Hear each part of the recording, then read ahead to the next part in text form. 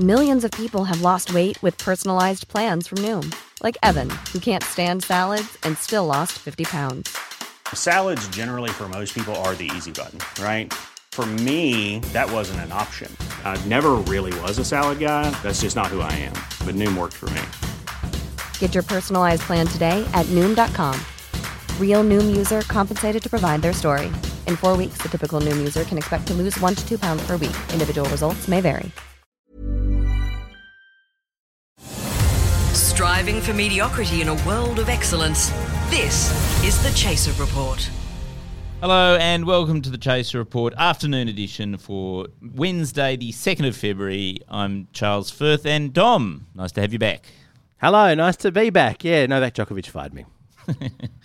So on this afternoon's podcast, we've got a very interesting character. His name's Matt Harvey, and he's actually been writing for The Shot, which is our sister website for the last few months, as well as The Shovel, which is, of course, the satirical website based in Melbourne. Yes, the best news satire site in Australia. That's right. No, our main rival and the worst satire website in the country. Hello, Matt. Hello. You can expect a barrage of Chaser-focused stories after that. I mean, you'll have to get in the news first, but I guess we'll find a way to take it down. You didn't always used to do sort of comedy writing, did you? You actually started life working for Centrelink for a while, didn't you? I don't know if you can call receiving Centrelink payments working for Centrelink. I mean, work for the dole is definitely they put you to work. So I guess you could say yes. And so what was that like? So what happened there? They've been an interesting because I ended up with a Robo-Debt from them. Oh really? You're one of the Robo-Debt people, were you? Yeah. Then I came back to fight them. And you fought them? My debt was $20,000. And was it wrong? Was it untrue or? A good chunk of it was untrue. They claim some of it is still true. So the nice thing is I get a little part-time unpaid internship with Centrelink, correcting my own debt. Are they still doing that? Like after all the scandal and all the controversy and all the apology, they are still targeting people and people for whom, $20 grand is an absolutely insanely large amount of money because the whole point is these are people who don't have much money and need help. Yeah. There's still debts in place, ones that were created during that period using the income averaging method. And that because there was 4 categories that came from that, and only one of them actually erased the debt. The rest of them were just sort of like, all right, we were wrong, but you haven't paid anything, so you don't have to do anything. And there was ones that were like, no, we were right, unless you can prove us wrong. Right. So having acknowledged that the whole of our system is a complete piece of shit that is riddled with errors, you have to somehow debug and hack into our mainframe to prove that we were wrong. This is really tough. Yeah, it's pretty wild. The system is a mess, and they've acknowledged that it's a mess by, giving out a $1.2 billion payment to people with no compensation, just the base payment. And then a lot of the debts, like at least mine and the majority of my debt still exists. And I've got to prove my innocence. So could we perhaps arrange things so that whoever designed the Centrelink computer system got a letter saying you are $1 billion in debt to the Australian people and you have to basically keep working until you've paid them out back, or at least fix the system?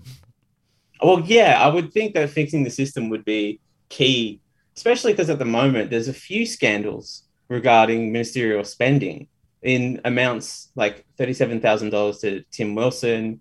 And I think Josh Frydenberg had some issues with clearing people's debts that turned out to be debts that he couldn't clear. Oh, but they're just allowed to pay them back, aren't they? At their own pace. Maybe what we should do is write to the government and say, you need to prove to us that all of those car parks for $680 million or whatever it was were needed.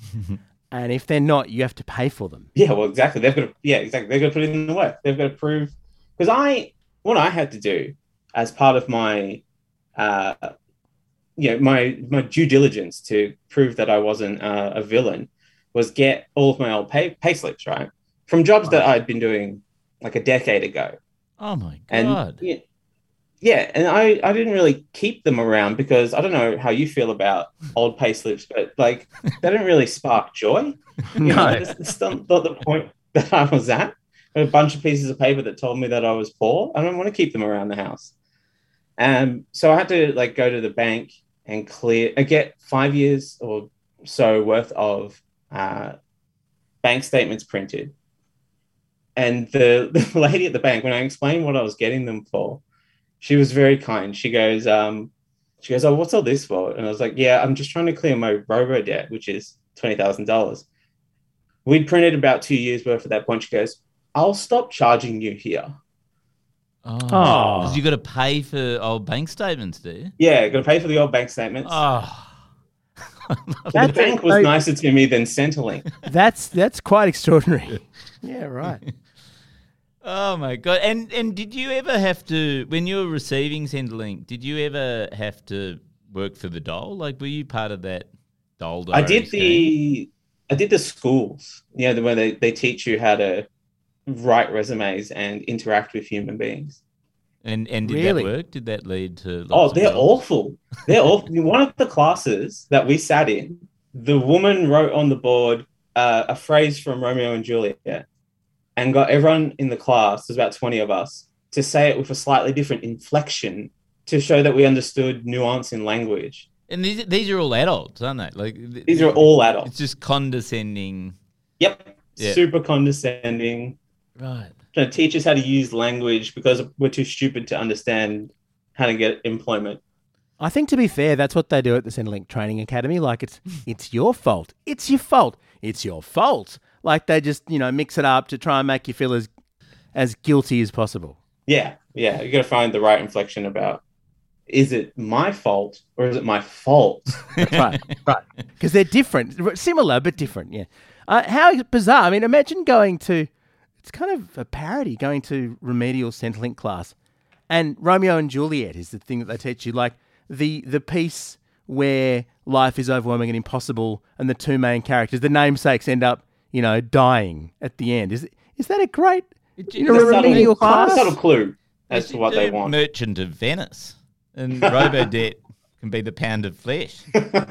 So now what's happened is you've actually channeled some of this experience and anger into comedy. You started actually doing comedy shows, and you've got one coming up in Adelaide and Melbourne Comedy Festival this year called the Wage Against the Machine. Tell us a bit about that. Yeah, so this is an anti-work comedy where I spill some of the tea about some of my old jobs and about Centrelink and about my Robo-Debt experience. And, I talk a little bit about using satire and social commentary to, break those things down. And you said anti-work. What is the anti-work movement? Well, yeah, it's interesting that you should bring that up because the anti-work movement, I think, is being misconstrued to, if anyone saw the recent Fox News article, they're being misconstrued as people who don't want to work as opposed to people who want. It depends on who you ask. So there's a range of wants. Some people. So the anti-work movement is the group of subreddit that's now got 1.6 million followers in the US. Yeah, and it'd be good to pin down exactly what it is because it sounds as though I can't join it just because I don't want to work with Charles, for instance. That wouldn't be legit enough. Well, I mean, you could classify not working with Charles as better working conditions. That's true, actually. Yeah, and then you're all fine. You can jump on board because I think at the bottom end, people just want better working conditions, and at the top end, people are asking for support like, UBI, Universal Basic Income. And so the thing is that this whole movement has sort of exploded out of basically nothing overnight in the US. It's become extremely popular. One of the most popular things on Reddit. Absolutely. And suddenly the US has done nothing to build this fervor of hatred of its minimum wage workers. It hasn't suppressed wages over time and kept people at poverty levels or below poverty levels. It's all overnight. It's definitely just started happening. It's not the inevitable culmination of decades of struggle and suffering. Life is full of awesome what-ifs, and some not so much, like unexpected medical costs. That's why United Healthcare provides Health Protector Guard fixed indemnity insurance plans to supplement your primary plan and help manage out-of-pocket costs. Learn more at uh1.com. The Chaser Report. Now with extra whispers. The thing that gets me is that there are some countries where creatives can get paid to do stuff, and it just sort of occurs to me that rather than the kind of humiliating work that will lead nowhere that Work for the Dole tends to involve, like if someone wants to develop a comedy show or write a novel or do a bunch of painting, like surely that's something we could all say that's actually a worthwhile thing to do, because in terms of actually creating work and developing skills and doing, like, this is a career for you now. You're a stage performer, and in many ways, thanks Centrelink for giving you the massive rage that you're pouring into this show. Well, yeah, I mean, there is definitely some countries that are way more supportive. Ireland recently, so this is a big ministerial portfolio. Their Minister for Tourism, Culture, Arts, Sport, Media, and Gaeltacht, which is like communities that speak Gaelic. Right.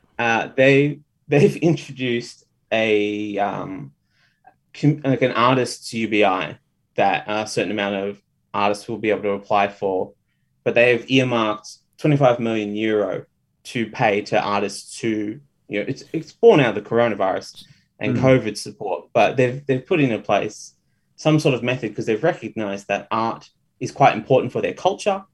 People really got on board with Riverdance for a while there, and if they can bring that back. I mean, that's the first argument against it I've heard, but... So UBI is a universal basic income. Yeah, so this would be... And so it's not like the dole, it's sort of more money, isn't it? Well, I guess it depends on how much is introduced. So they're putting it at their minimum wage, which is 10.50 euros an hour, but with no set maximum. So they're still working out exactly how much they would pay. But the common argument for UBIs would be you would pay a base level living wage. And if people needed more money, wanted to do more things, wanted to support themselves, then they could maybe get a part-time job. Someone like myself would go into the arts and use that money to support their artistic pursuits. And if someone just was happy with what they were receiving, was happy to watch videos and do YouTube, that's fine. That's what they do. Yeah, and you know that you're going to have your rent paid and some level of food. This is the thing. It's sort of three different things we're talking about. We're talking about the work for the dole notion that there's mutual obligation, as they like to put it, as though they're sort of grumpy parents. The idea of funding for artists to do what they do. But then also, the UBI, as I understand it, is just what you say, that we just say that we're going to have a line. No one in the whole society exists below this line. We don't want anyone to live in poverty. We can afford to have a base level that then people can augment. But that's kind of civilized, isn't it? To make sure that no one... Extremely civilized. In your family, if you can afford it, no parent will let their kid not be able to buy food if they have the resources to stop that. And presumably in countries like Ireland and Australia, we actually do have that. Yeah. And it's fascinating the way that the government feels it still has a moral right to police how people spend their money.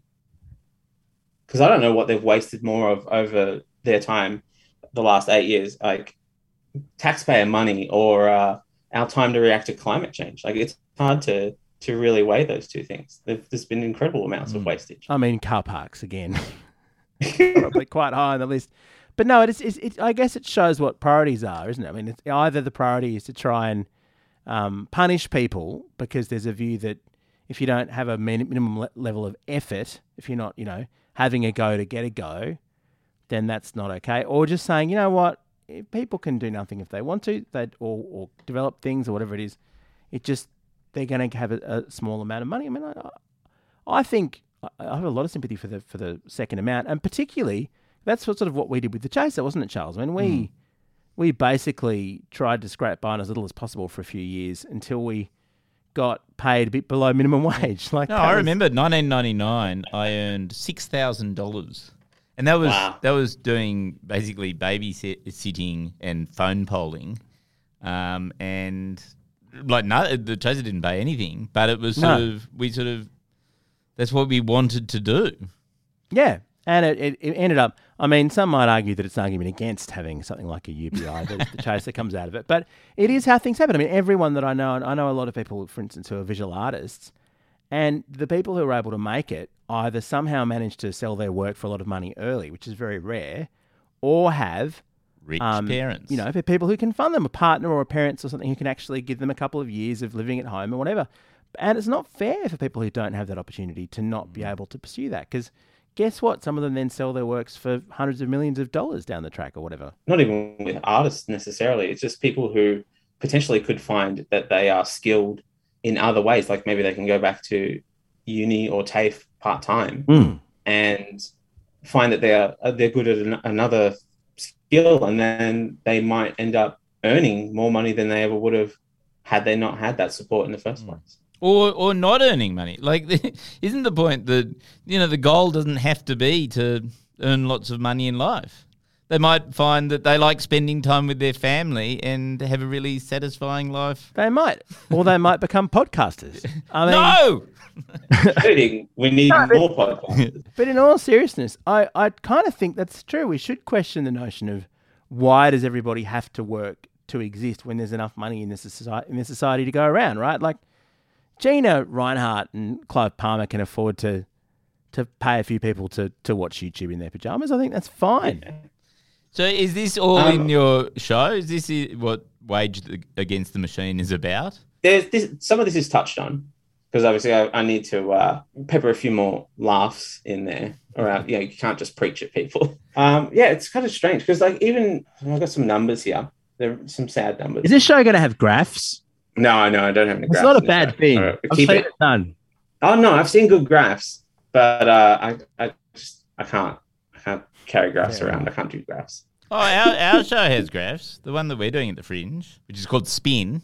It's on from the 8th till the 21st of March.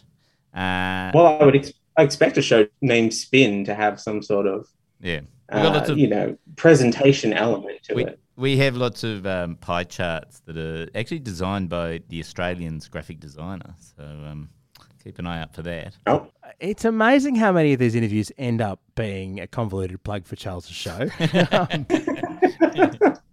Well, I mean, it's only fair. This is also a convoluted plug for my show. No, but that's legit. That's legit. Yeah. So your show is called Wage Against the Machine. You can find out all about it at mattharveystuff.com, or you can just go to the Adelaide Fringe website. I'm sure you can find it there. It's playing in Adelaide from the 2nd to the 6th of March, and then on to the Melbourne Comedy Festival. Yeah, from the 31st until the 22nd of April. Lovely. 1st of March till 22nd of April. Yeah. Amazing. And your articles for The Shot? What's it like writing for The Shovel? Are they better than us? Well, you guys haven't accepted any of my proposals, so... Yeah, we're more discerning, I think. Good luck with the show, Matt. Thank you. I hope everyone not only laughs but is convinced of the merits of a universal basic income. I mean, if they take nothing else from the show, that'd be a good start. I'm keen to talk about the time I broke a big roller coaster and saved a bunch of people's lives. So, ooh, that's a hook. That's a hook. Yeah. Wouldn't have minded hearing that in the past 20 minutes. All the best. Our gear is from Rode Microphones, and we are part of the Acast Creator Network. We'll have another one of these tomorrow. See ya. Planning for your next trip? Elevate your travel style with Quince. Quince has all the jet-setting essentials you'll want for your next getaway, like European linen, premium luggage options, buttery soft Italian leather bags, and so much more. And is all priced at 50 to 80% less than similar brands. Plus, Quince only works with factories that use safe and ethical manufacturing practices. Pack your bags with high-quality essentials you'll be wearing for vacations to come with Quince. Go to quince.com/pack for free shipping and 365-day returns.